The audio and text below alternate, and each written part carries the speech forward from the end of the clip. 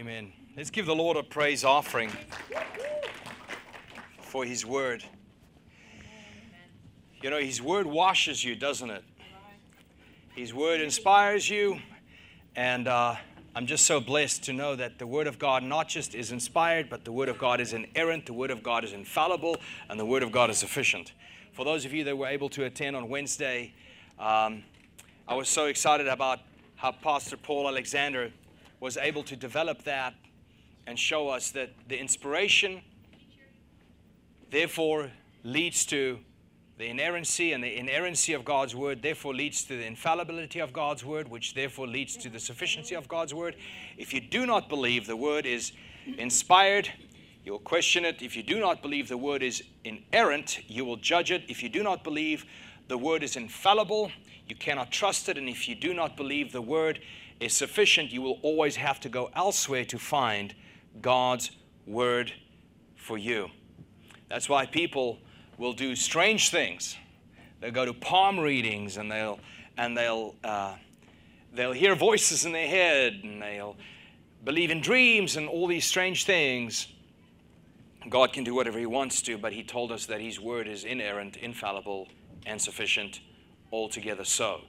When it says His Word is, Han, could you give me my notes? I'm so sorry. I think you walked away with it. It's like, to believe that the Word of God is infallible is to know that the Word of God will never disappoint you. It's infallible. It cannot lead you into error. It cannot misguide you. It cannot allow you, it does not allow you to be deceived in any way. It is infallible in where it takes you. The only fallible part is your faith in it. And it's amazing to see how the Word of God teaches us about the Word of God. That it is inspired, that it is inerrant, that it is infallible, and that it is completely and wholly sufficient. So I don't know if we are able to do this, but I want to introduce this guy to you because, I really believe that he's a gift from God to us also at our church. I call him Professor Paul Alexander. I've met all these guys, and the one guy's name is Paul. The other guy's name is Philip. The other guy's name is Matthew. I'm like, wait a minute, what's going on here? I'm waiting for Judas to show up. It's like, which one? And so this is actually Paul Alexander. He's got his master's in divinity. And so Wednesday he taught us on the inerrancy of the Word of God. Instead of trusting in the infallibility of the Pope and ex cathedra, we trust in the fact that God's Word does not change ever. And we had, I think, about 27 and altogether 60 people in the class, but 27 in person. So you get to know him better in the future, I believe. Amen? On top of that, I also wanted to, and by the way, Tom and Sarah was with us. I wanted to make sure this one gets up because there he is, the man from the woods.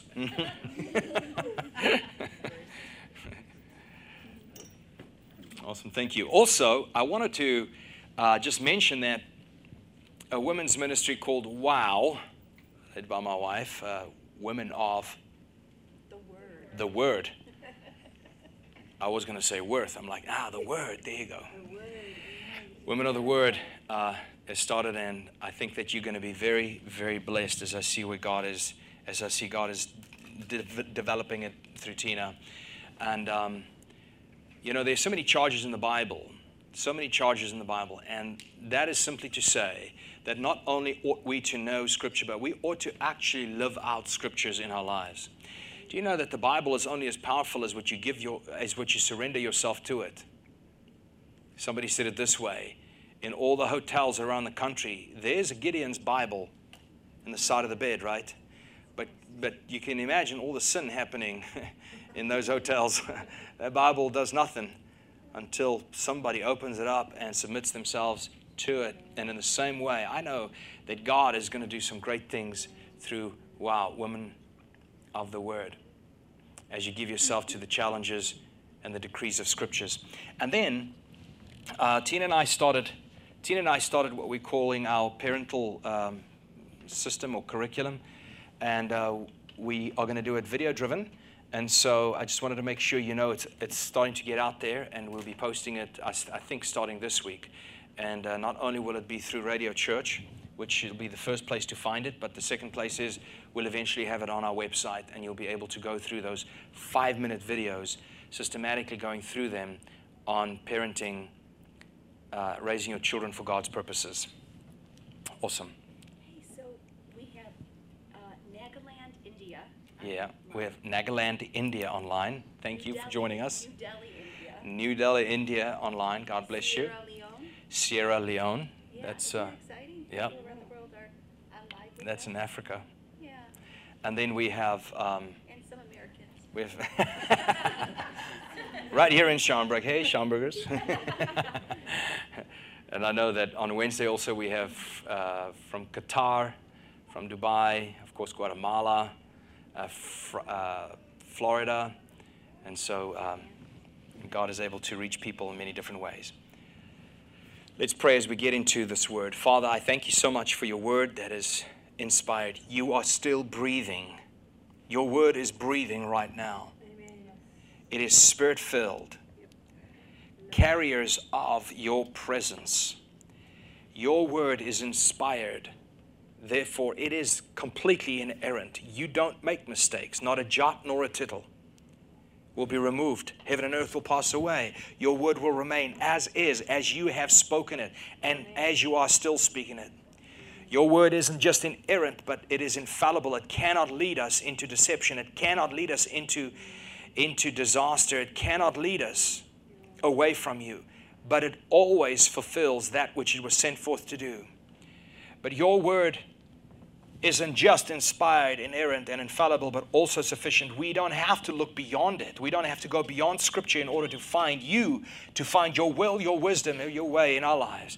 And therefore today, Father, as we look to your word, we know we're hearing from you as we are filled by the Holy Ghost speaking to us in Jesus' name. Amen. Verse 14 of John chapter 1. And the Word became flesh. And the Word became flesh. Here we see Christ in word form. Pre-existing the creation in word form, coexisting with Father God, existing as God, the Word, Logos, where we get the word logic from. Logos, meaning God's reason, God's mind, God's thoughts, God's expressing His view. The word, Logos, logic. Christianity is not without reason. It is with God's reason. It's without man's reason. I saw somebody post on Facebook this morning. Reasoning is the enemy of faith.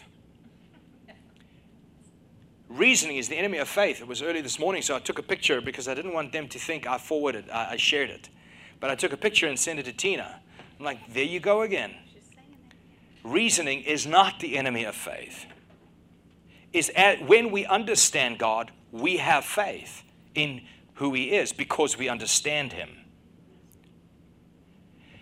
And so here we have the Word, and the Word became flesh, and Logos became flesh, and God's logic, God's reasoning, God's understanding, God's wisdom walked on the earth in flesh.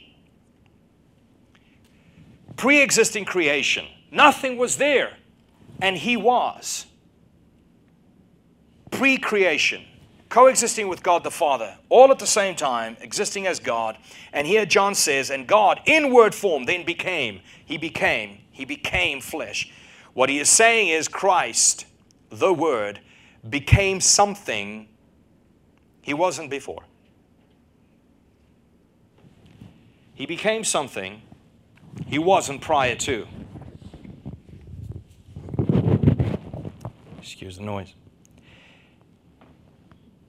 In other words, He transformed and took on a human form. He transformed out of Logos, or not, didn't diminish Logos, but he went from that form and he took on flesh.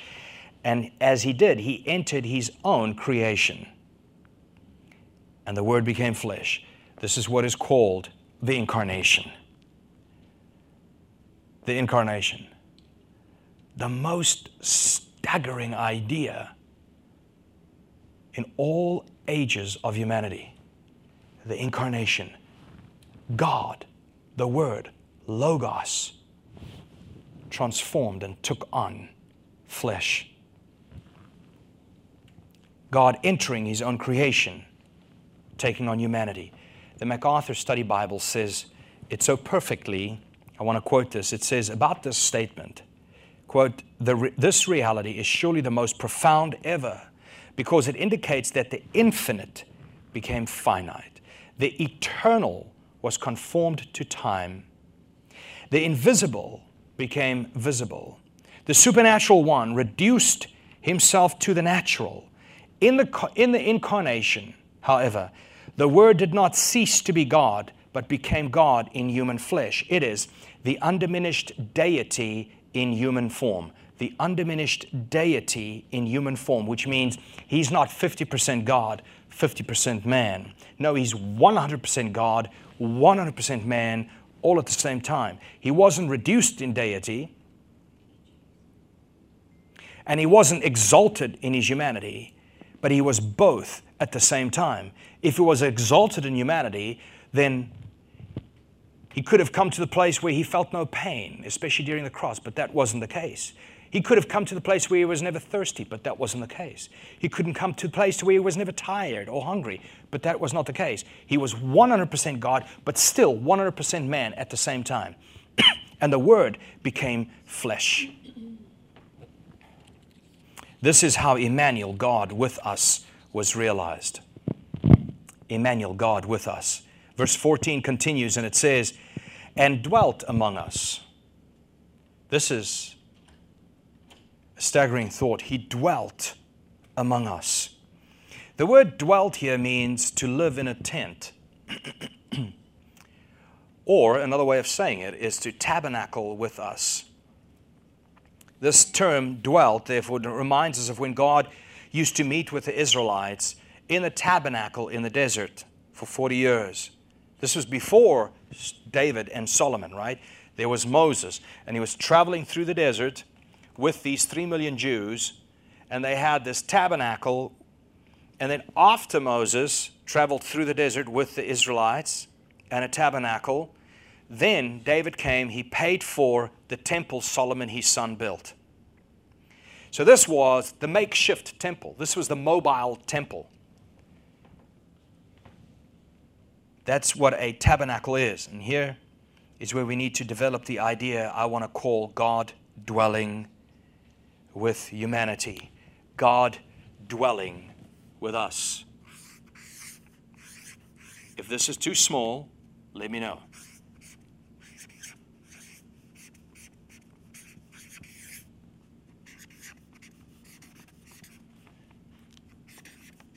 God dwelling with humanity.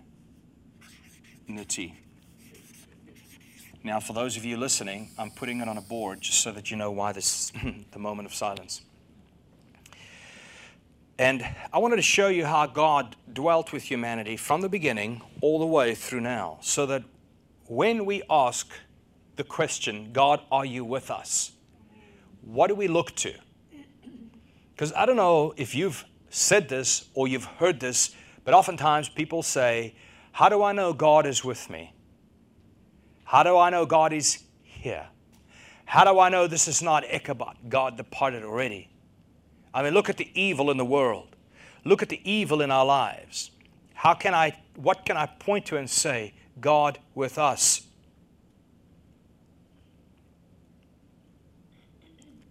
So I wanted to show you from the beginning, God dwelled with Adam and Eve, where? In the garden, right?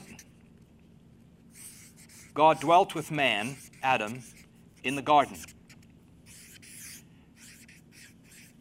And we're going to read that in the book of Genesis chapter 3 verse 8. It says, now, they heard the sound of the Lord walking in the garden in the cool of the day, and the man and his wife hid themselves from the presence of the Lord God among the trees of the garden. So here we see God walking in the cool of the day with Adam, but they were hiding because this time round they had sinned, and now their minds had been opened not just to good but also to evil, and they saw their nakedness and they became ashamed. The second, we see that God dwells with the Israelites in the tabernacle. So I'm going to say Israel, God dealt with them where? In the tabernacle. This is going to be very helpful for you when you understand it. Let's just look at Exodus 25, verse 1 through 9. The Bible says, the Lord said to Moses, tell the Israelites to bring me an offering. You are to receive the offering for me from everyone whose heart prompts them to give. Verse 3. These are the offerings you are to receive from them. Now he's going to tell them, telling Moses, what he's looking to receive. Not just anything, very specific offerings. These are the offerings you are to receive from them: gold, silver, and bronze, blue, purple, and scarlet yarn, and fine linen, goat hair, ram skins dyed red, and another type of durable leather, acacia wood, olive oil for the light, spices for the anointing oil and for the fragrance incense, and onyx stones and other gems to be mounted on the ephod and breastpiece. Verse 8. Then have them make a sanctuary for me, and I will dwell among them. Have them make this sanctuary for me, and here in the sanctuary I will dwell among them. Make this tabernacle and all its furnishings exactly like the pattern I will show you. So here we see God saying, make a dwelling. I will be there. We'll call it a tabernacle, a tent. So in this tabernacle was the Ark of the Covenant. Many are still seeking for it, making movies out of it. But in the Ark of the Covenant, within it, there were items like a rod, Aaron's rod, and it was just budding. It wasn't planted, it wasn't watered, it was just budding. It generated life, and every item meant something specific. Also, there was the showbread, like manna. But this ark, it was very specified how it was supposed to be put together, because this is where God would reside in their midst. Where did God reside with Adam? In the garden. Where did God reside with the Israelites? What could they point to say, here's God with us? Was the tabernacle. When they moved with that tabernacle, when they moved with that Ark of the Covenant, nobody was allowed to touch it. At one stage, you might know the story, as they were traveling with it on poles on men's backs, it almost tilted over and fell. And a man stretched out to save it from tipping over. And the moment he touched it to save it, God killed him. You were not allowed to touch it. No one was allowed to actually see into God's presence. This was holy. It was divine. It was God, never to be touched. And this is where God was going to be and where they were going to meet with God.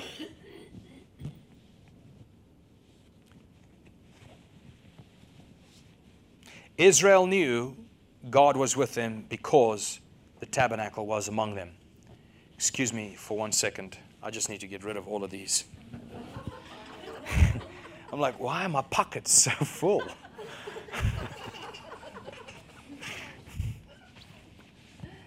Every jacket. Thank you, Lord. It's coming to an end. Exodus 33, verse 7. Exodus 33, verse 7. The Bible says, now Moses used to take a tent and pitch it outside the camp, so some distance away, calling it the tent of meeting. The tent of meeting. This is what they called it. Anyone inquiring of the Lord would go to the tent of meeting outside the camp.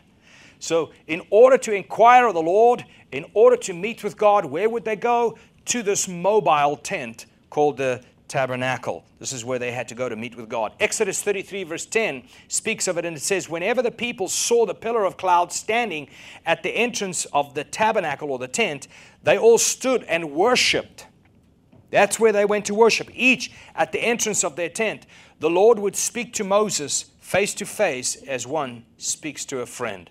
This is where he would speak to God. In other words, I want to put this in a nutshell so we get what's going on here.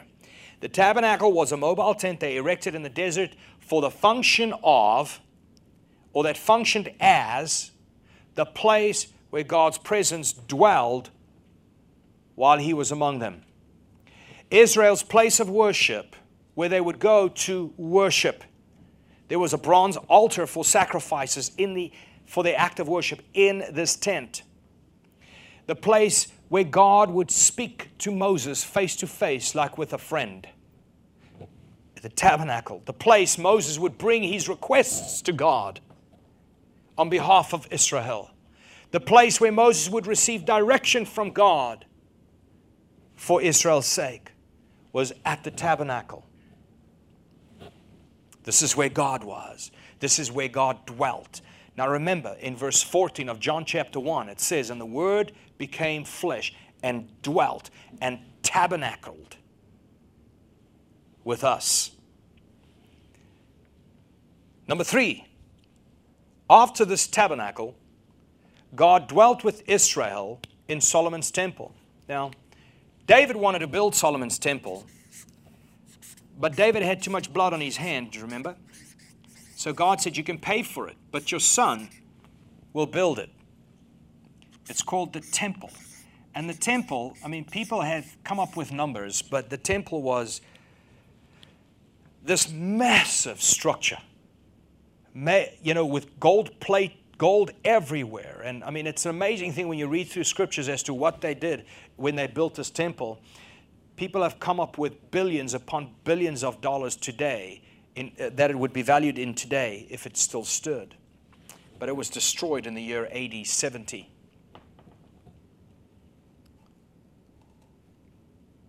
So here is where God now dwelt, and that was in Solomon's temple. If anybody had to see, is God with us? They would point to the temple.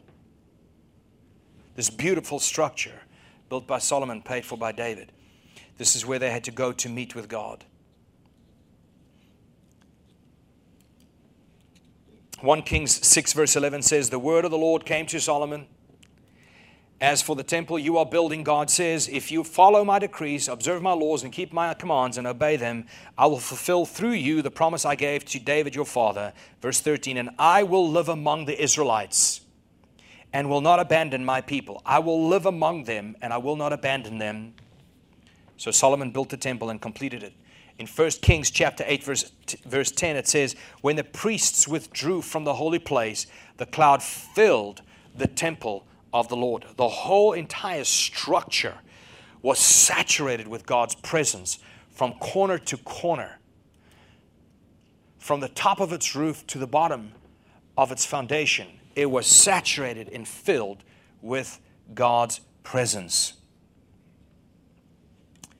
And then, number 4, we see in John chapter 2 verse 13 that now God dwells with His people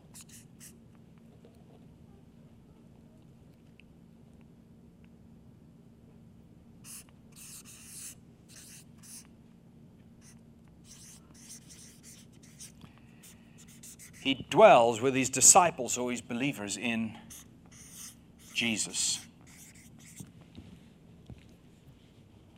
I want you to zone in, focus in on this verse, because I think this is going to be so good for us to get a grasp on this. But John chapter 2 verse 13 says this through 20. It was nearly time for the Jewish Passover celebration, so Jesus went to Jerusalem. In the temple area, He saw merchants selling cattle, sheep, and doves for sacrifices. He also saw dealers at tables exchanging foreign money. Jesus made a whip. He made it from some rope and chased them all out of the temple.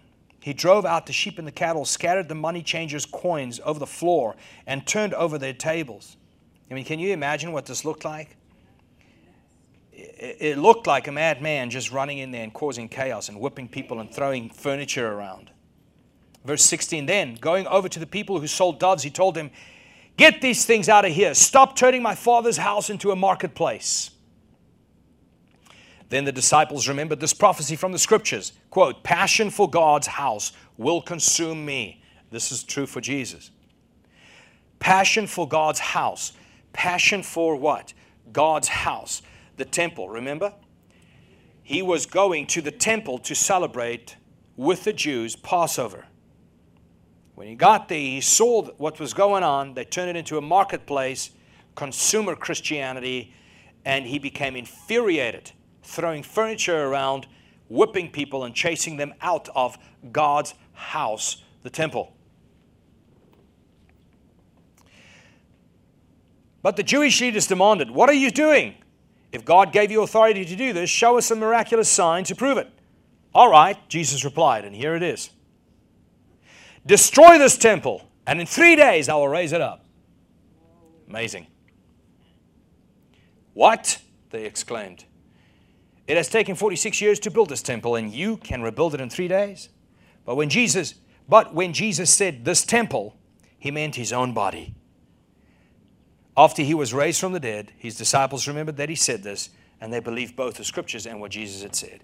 You see, the resurrected Jesus is the new temple, the new tabernacle, the new garden, where people come to meet God through. In other words, people all over the world will come to God through Christ. This is where, like they worshiped God in the tabernacle in the desert, like they came to hear from God, and like Moses spoke to God like a friend, like he got direction from God, and where they brought sacrifices and brought their offerings. And this is now where this happens. Matthew 27 verse 51 says, and behold, the veil of the temple was torn in two from top to bottom, and the earth shook and the rocks were split. Now, know what happens in this temple is that you have different areas in the temple, right? The second last area is the holy place. The final area is the Holy of Holies, and this was filled with the presence of God. Anybody who goes there, went in there, would fall down dead. Even the priest, once a year that had to bring the offering, they would tie a rope to his foot, and the bottom of his robe would have bells on it, so that when he went into the Holy of Holies to bring God the sacrifice or the offering, everybody would stand outside and hear the bells ring and know that he's still moving. He's got this rope around his leg. And if in fact God did not receive that offering because either of the priest, for whatever reason, the priest would fall down dead immediately. And when the bells no longer ring, they would start fishing that priest, that dead priest, out of the Holy of Holies. So between the holy place and the Holy of Holies, there was this curtain, the very thick curtain, and when you read some commentaries, it was very royal. It was absolutely beautiful. And this curtain was to separate man in his sinfulness from a perfectly holy God. Because the moment they would get in touch with the holy God, they would of course die. But when Jesus was hanging on the cross, and he said, it is finished, and he gave up the ghost, he gave his life, before they didn't even have to break his legs, because he already gave himself up and died as a gift for you and I. The moment he gave up his last breath, the Bible says that curtain in the temple that separated the holy place from the Holy of Holies ripped from top to bottom. God was the one who ripped it from heaven. And immediately humanity had access into the holiest of holy. Immediately humanity had access into God's presence because Jesus now is our temple. His flesh was ripped, and because his flesh was torn, you and I now have access to God without dying.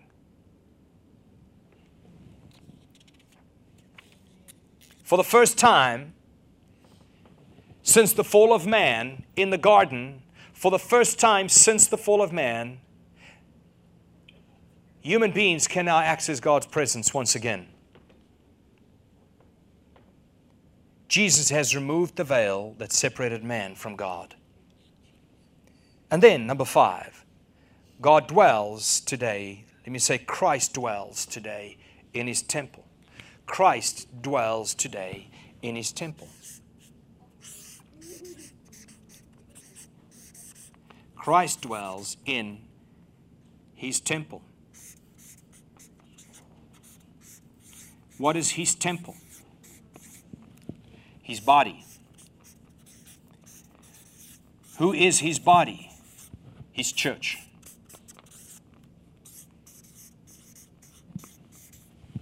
Let's find it in Scriptures. If you want to turn with me to 1 Corinthians 12, 1 Corinthians 12, verse 12 through 27. It says this: Christ is like a single body, human body, which has many parts, arms, legs.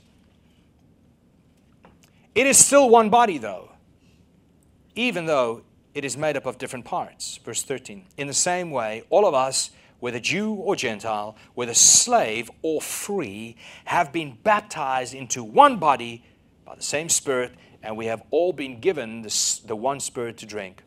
Verse 14. For the body itself is not made up of only one part, but of many parts.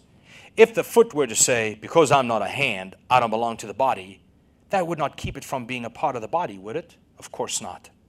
Verse 16. And if the ear were to say, because I'm not an eye, I don't belong to the body, that would not keep it from being part of the body, would it? Of course not. Verse 17. If the whole body were just an eye, how could it ever hear? And if it were only an ear, how could it smell? As it is, however, God put every different part in the body just as He wanted it to be, as He decided, as He constructed it.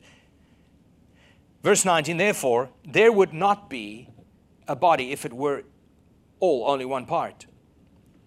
As it is, there are many parts, but one body. There are many parts, but one body. So then, the eye cannot say to the hand, I don't need you, nor can the head say to the feet, well, I don't need you. On the contrary, we cannot do without the parts of the body that seem to be weaker. And those parts that we think aren't worthy very much are the ones which we treat with greater care, while the parts of the body which don't look very nice are treated with special modesty, covered. 24, which the more beautiful parts do not need. God Himself has put the body together in such a way as to give greater honor to those parts that need it. And so there is no division in the body. There is no division in the body. Can you please say that? There is no division in the body. Okay, we're about to put feet to these thoughts, okay? There is no division in the body. But all its different parts have the same concern for one another. All its different parts have the same concern for one another. Very contrary to Western thought, all for themselves. In the body of Christ, it's the exact opposite. They all have the same concern for one another. If one part of the body suffers, all other parts suffer with it. If one part is praised, all the parts share its happiness. All of you are Christ's body. Can we say, all of you are Christ's body? All of you are Christ's body. Okay? All of them are Christ's body. And each one is a part of it. Nobody is separated from it. Each one is a part of it, caring for one another at their own expense. My hands work to feed my mouth. My feet work to take my body somewhere. My ears work so that I can hear, right? Every part of your body does not serve itself ever. It only serves the rest of the body. My heart doesn't serve itself. It serves the rest of my body. My kidneys don't serve themselves. It serves and functions for the body, for the sake of the body. My mind doesn't serve itself. It functions to serve my body for the sake of the body. Very contrary to modern Western Christianity. Modern Christianity, which is so disconnected, not united for the sake of each other, but disconnected for own purposes and their own selfless or selfish needs. So I want to say this, that I am not the church. Nowhere does it say there is an individual that is the church. It says there is a body that is the church, and many individuals make up that body. So I, Jacques, I am not the church. I'm a member that fits together with, that's knitted together with the other members, and together form Christ's body on this earth. Together we are Christ's body on this earth, which is God's New Testament church. His body, His church, His temple. This is in which Christ dwells today. God with us.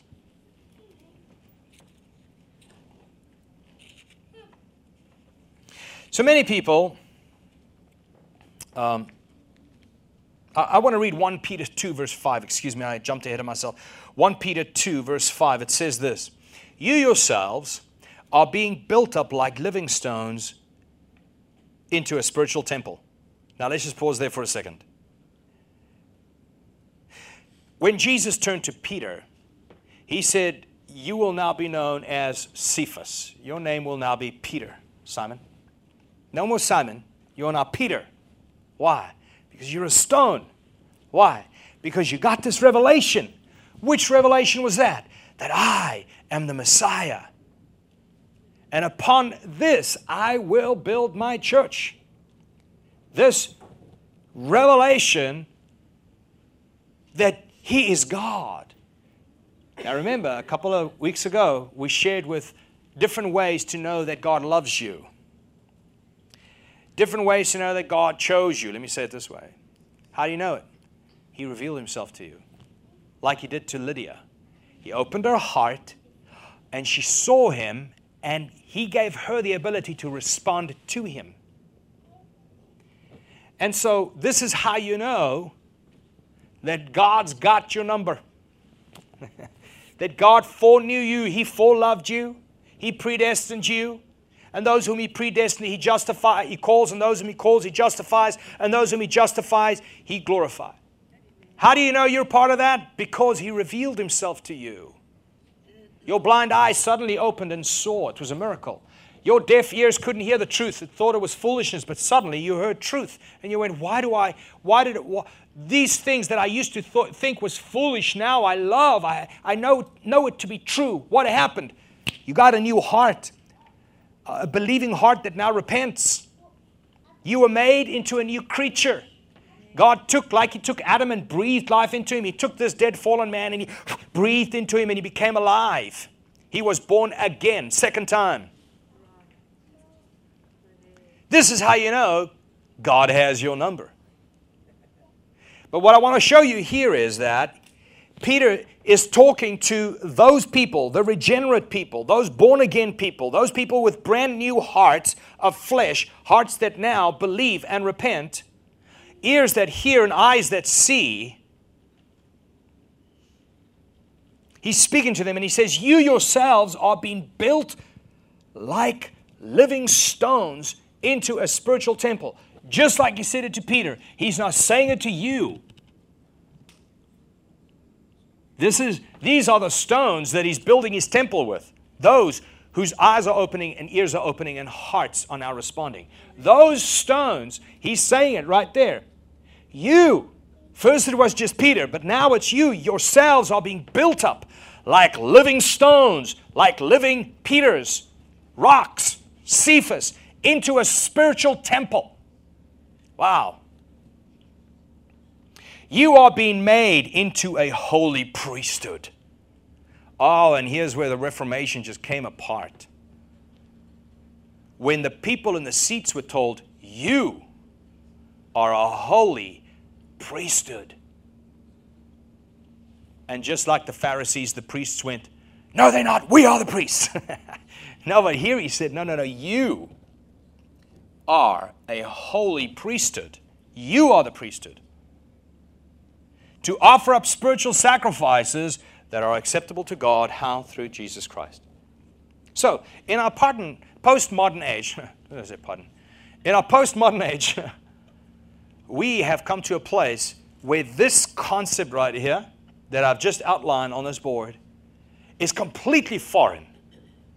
Completely foreign. People now, well, let me say this. When in Adam's time, how did you know God was with us? Pointed to the garden. When Israel came out of slavery for 40 years, they wanted to know that God was with him. They pointed to what? The tabernacle. When Israel became a nation and they wanted to know that God was in their midst, they pointed to what? The temple. When the disciples walked around in the first century, they knew that God was with us, that the Word became flesh and dwelt, tabernacled with us. They pointed to who? Jesus. John the Baptist being the first guy to do it. Ah, there he is. God with us. And now, he says, now you are living stones that form a temple. And if the world needs to know if God is with us, where do they point? To the church. Not to my neighbor who has a fish on their bumper, because they might not be part of the church. They might be some ligament all by themselves, loving their lives, living for themselves only. They point to the church. Who's the church? The ecclesia or ecclesia. Who's the ecclesia? Those are the people who publicly gather together in His name to worship Him. Go look it up yourselves. It is not a hidden, private, personal. No, it is a public gathering of believers who are called Cephas, living stones, not a dead rock like your heart used to be, but a living heart, a living stone. And together they make up the very temple, a spiritual temple. So here I have a few most common mindsets people have who trivialize their commitments to what we now know as the Church of Jesus Christ. You'll be very familiar with these. The first guy would says, well, I'm a Christian. What, you say I'm not a Christian? You know that guy? Are you saying I'm not saved? It's like you can't even ask anybody, hey, test yourself to see if you're in the faith. How dare you say that? Happens all the time. The first thing is I do not need to go to church. Why? Because I am the church. That's me. He doesn't live in buildings anymore. Well, we didn't say ecclesia was a building. We actually said the opposite. We said ecclesia was a public gathering of the saints. That's ecclesia. That's the church.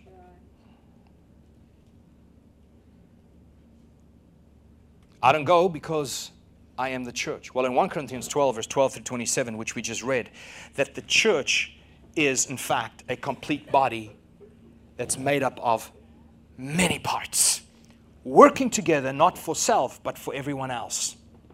That's the church. So I'm not the church. I'm a member that fits together within members that together form the church on earth, which is God's New Testament temple. God's New Testament temple. Number two, the second thought many people have here or probably have used as an excuse to not be part of His church is they say, I do not participate in organized religion. How many have ever heard them say that? How many of you have ever said that? That's good. Organized religion is corrupt. Now, I understand that there is a difference between well-oiled cults and faithful family of Jesus worshipers. I understand that there's a difference. Let me say that again. The difference between a well-oiled cult, I think it's this one maybe. Okay. There's a difference between a well-oiled cult and a family of faithful worshipers of Christ. There's a difference. I get that. We should be able to discern that.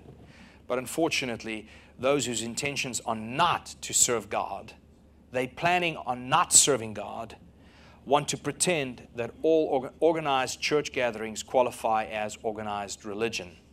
And they couldn't be any more wrong. Thank you, Hon. So here are a few questions, I think, that if that's possibly you that have had that thought in your mind, put by somebody that wasn't of God. Here are a few questions for those who have this thought, that use this point of organized religion as a reason for being disconnected from the local church body or from his temple, his New Testament temple. You have to ask yourself, how organized is my physical body? Could my body function in any way, if it was not accurately arranged? Because it is biblical doctrine to say that the church is functional because it is accurately arranged according to God's will. So for you to say, well, that's organized, therefore I'm going to disqualify it, what are you telling God? Literally, what are you telling God by saying that's organized, therefore it's not of God? Did you know that blasphemy is defined this way? This way and this way only. It's when they accused Jesus, the righteous, of performing unrighteous acts. When they looked at God and said, evil. That is blasphemy. Blasphemy is not when you hit your finger with a hammer and out comes a word. That's not blasphemy. Blasphemy is when you look at what is holy and you call it unholy. Blasphemy is also when you look at what is unholy and you say holy. When God said, this is marriage, not that, and you go, nope, that is marriage too, because it's love. You are calling what is not holy, it's blasphemy. And here is the problem in the church. You know, somebody had asked, what do you do? Why do you point to that issue right there? You know what I'm talking about, right? Why do you point to that issue but not other issues? There are people in the seats who might even live together without being married. What? Of course, we all know it's a sin. We all agree it's a sin. They know it's a sin. They agree it's a sin. They know it's not scriptural. They know this is a problem before God. No one is twisting my arm as a preacher saying, Jacques, that couple who live together, call it holy. Nobody is twisting my arm to say what is unholy is holy. Nobody is making me do that. Are you following me? But when it comes to that issue of same-sex marriage, when it comes to that issue, the whole world is almost breaking our arms going, call it holy, call it holy. We're like, no, we can't. We can't. That's blasphemy. Calling what is holy, unholy, because they said remember they said he was demon-possessed? That was blasphemy. You want to say that he did that by the power of Satan, healing people? That's what they said about Jesus. He did it by the power of the devil. You calling what God did demonic? That's blasphemy. Or you're going to call what the devil's doing holy. That's blasphemy. The church cannot do that. Will never do that, the real church. But they'll fight against it. So I hope you understand why there's always an emphasis in arguing the same-sex issue. Because it is, in fact, blasphemous. Nobody is trying to twist my arm, making me declare that adultery is, in fact, just love. It's the wrong person you're loving, but it's still love. It's there for God. Nobody's trying to convince us or force us to condone and affirm what is evil in that regard. But when it comes to the other, yes, they are. So, I do not participate in organized religion, people say. That's why I'm not part of his body. I don't like anything organized. because there's always corruption and it's evil and it's... Don't call what God is putting together corrupt and evil. That's dangerous. So the first question to ask is, how organized is your physical body that God created? Could your body function in any way if it was not accurately arranged as God arranged it? No, it couldn't. How alive would you be if your body parts were all disconnected? If all your body parts were unorganized? How alive would you be if your body parts loved just rotating at random?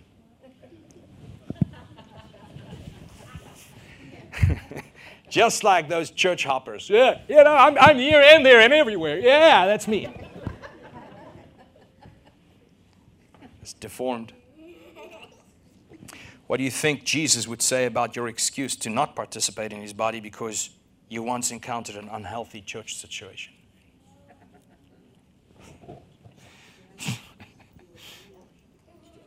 Church hurt. Number 3. You may have heard this. The church is full of hypocrites. I don't like hypocrites. I don't like them. So I don't go. Well, I must say this, that of course it is not godly to be a hypocrite. I've been one. Now that I've told you that I've been one, at least I'm no longer one. At least in that regard. But everyone has played the hypocrite at some point. So of course it's not godly to be a hypocrite, and we don't condone it, but it is hypocritical to suggest somebody else's hypocrisy is the reason you don't serve God and God's body. That's hypocritical. John 21 verse 15 says this. John 21:15. It says, when they had finished eating, Jesus said to Simon Peter, Simon, son of John, do you love me more than these? Now, how many times did Peter deny Jesus just before this encounter? 3 times, right? Watch this. He says, Simon, son of John, do you love me more than these? Yes, Lord, he said. You know that I love you. Jesus said, in that case, feed my lambs. My people. Make them your concern. If you love me, if you say you love me, Peter, because you said you'll never deny me. Now, if you say you love me, concern yourselves over my people. Verse 16 again, Jesus said, Simon, son of John, do you love me? He answered, yes, Lord, you know that I love you. Jesus said, take care of my sheep. Verse 17, the 3rd time, he said to him, Simon, son of John, do you love me? The 3rd time. Peter was hurt because Jesus asked him the 3rd time. Do you love me? He said, Lord, you know all things. You know that I love you. Jesus said, just to drive this point home the final time, feed my sheep. Feed my sheep. It's an amazing thing how we can be so in scriptures in the West and have an anonymous Christianity preached. Churches actually advertise that in our church you can be anonymous. You can hide. You can be at the place where nobody would even know that you're not here. That's how low our bar is. And so,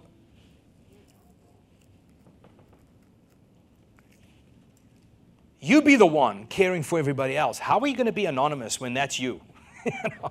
How are you going to be anonymous if you're the one loving on people, supporting people, praying for people, looking after people, checking up on people, serving people?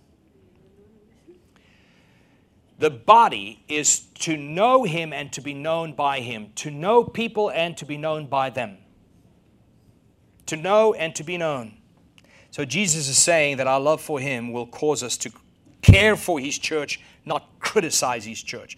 For those people who say, it's full of hypocrites, I don't go there, I don't like hypocrites. This is Jesus' charge to them. It's, I ask you to love them, to care for them, not criticize them. I would say this about hypocrites. A person who runs to Christ and throws themselves at Christ's feet and at Christ's requests, those who love Christ are the most honest person, the most honest people you will ever meet. Because they're the ones that know they need Him. Those who don't, who pretend that they don't need a Savior, that's the problem. So hypocrisy actually goes the opposite than what people say it goes. Those who don't need Him pretend that they're okay, and they know that they're not. Number 4, a person who says, I don't believe the church is essential. We've heard that a lot. We've lived through it. So we have, number 1, people who do not need to go to church because they are the church. Then they have people who don't believe they need to participate because they are offended by organized religion or opposed to it. Then we have people who say they don't go to church because church is filled with hypocrites. But number 4, I don't believe the church is essential. I want to show you 1 Timothy 3 verse 15. 1 Timothy 3 verse 15. We're coming in for a landing. It says, but if I am delayed, I write so that you may know how you ought to conduct yourself in the house of God, in God's house. I mean, there it is in the New Testament. God's house. Not the household of God, many translations say. That's an incorrect translation. It's the house of God. Who is the house of God? His collective body is the house of God. No, not bricks and mortar. His collective body is the house of God. And He's saying right here, but if I'm delayed, I write so that you may know how you ought to conduct yourself in the house of God. In this body, in this temple, made up of many members collectively. Because believers are God's house. You collectively are God's house. Because God lives in us. We share of the same Spirit. He says, I write so that you may know that how you ought to conduct yourself in the house of God, which is the church of the living God. That is the church. The church isn't in a city, in the East, or in Rome, or in Florida somewhere. The church is the collective body. Believers fitting together like living stones. It says the pillar and ground of the truth. So let's read that whole verse and then see how it defines the church. From the top it says, but if I'm delayed, I write so that you may know how you ought to conduct yourself in the house of God, which is the church of the living God, His temple, the very pillar and ground of truth. That is what the church is. He just defined for you and I what it means to be part of the church. The church is what? The pillar and the foundation of truth. You see, this church, the house of God, this temple, this tabernacle, which is filled with God's presence, is called the pillar and the foundation of truth. Pillars and foundations hold things up. Pillars and foundations hold things up together. That house stands. Why? Because it has a foundation and it has pillars. And He's giving us a great picture of what the church does in the world. It holds up truth. God's truth, not man's subjective truth. So the real church of God, not the false one, but the real church is responsible for holding up and maintaining God's truth. Collectively, we hold up and collectively we maintain God's truth. So somebody that says, I don't believe the church is essential, is somebody who thinks truth is not essential. And then verse 14 continues and it says, and we saw His glory, glory as of the only Son from the Father, full of grace and truth. Full of grace and truth. Jesus was the fullness of both. He's the fullness of grace and He's the fullness of truth, just like He was 100% God, 100% man at one time, so He is 100% grace, also 100% truth at one time. That means He was full of grace, pardoning, justifying, adopting, sanctifying, forgiving, and preserving those who belong to Him. but He's also full of gospel truth. The fact that God's wrath was swallowed up in the sacrifice, His wrath against man's sin. You see, in other words, He has goodwill toward man, while at the same time, complete faithfulness toward God. He will never become unfaithful to God in order to show man goodness. He is full of grace and full of truth, both at the same time. And the Word became flesh and dwelt among them. He still does. Amen. And we see His glory, glory as of the Son of the Father, full of grace and full of truth. Let's pray. Father, thank You for Your Word.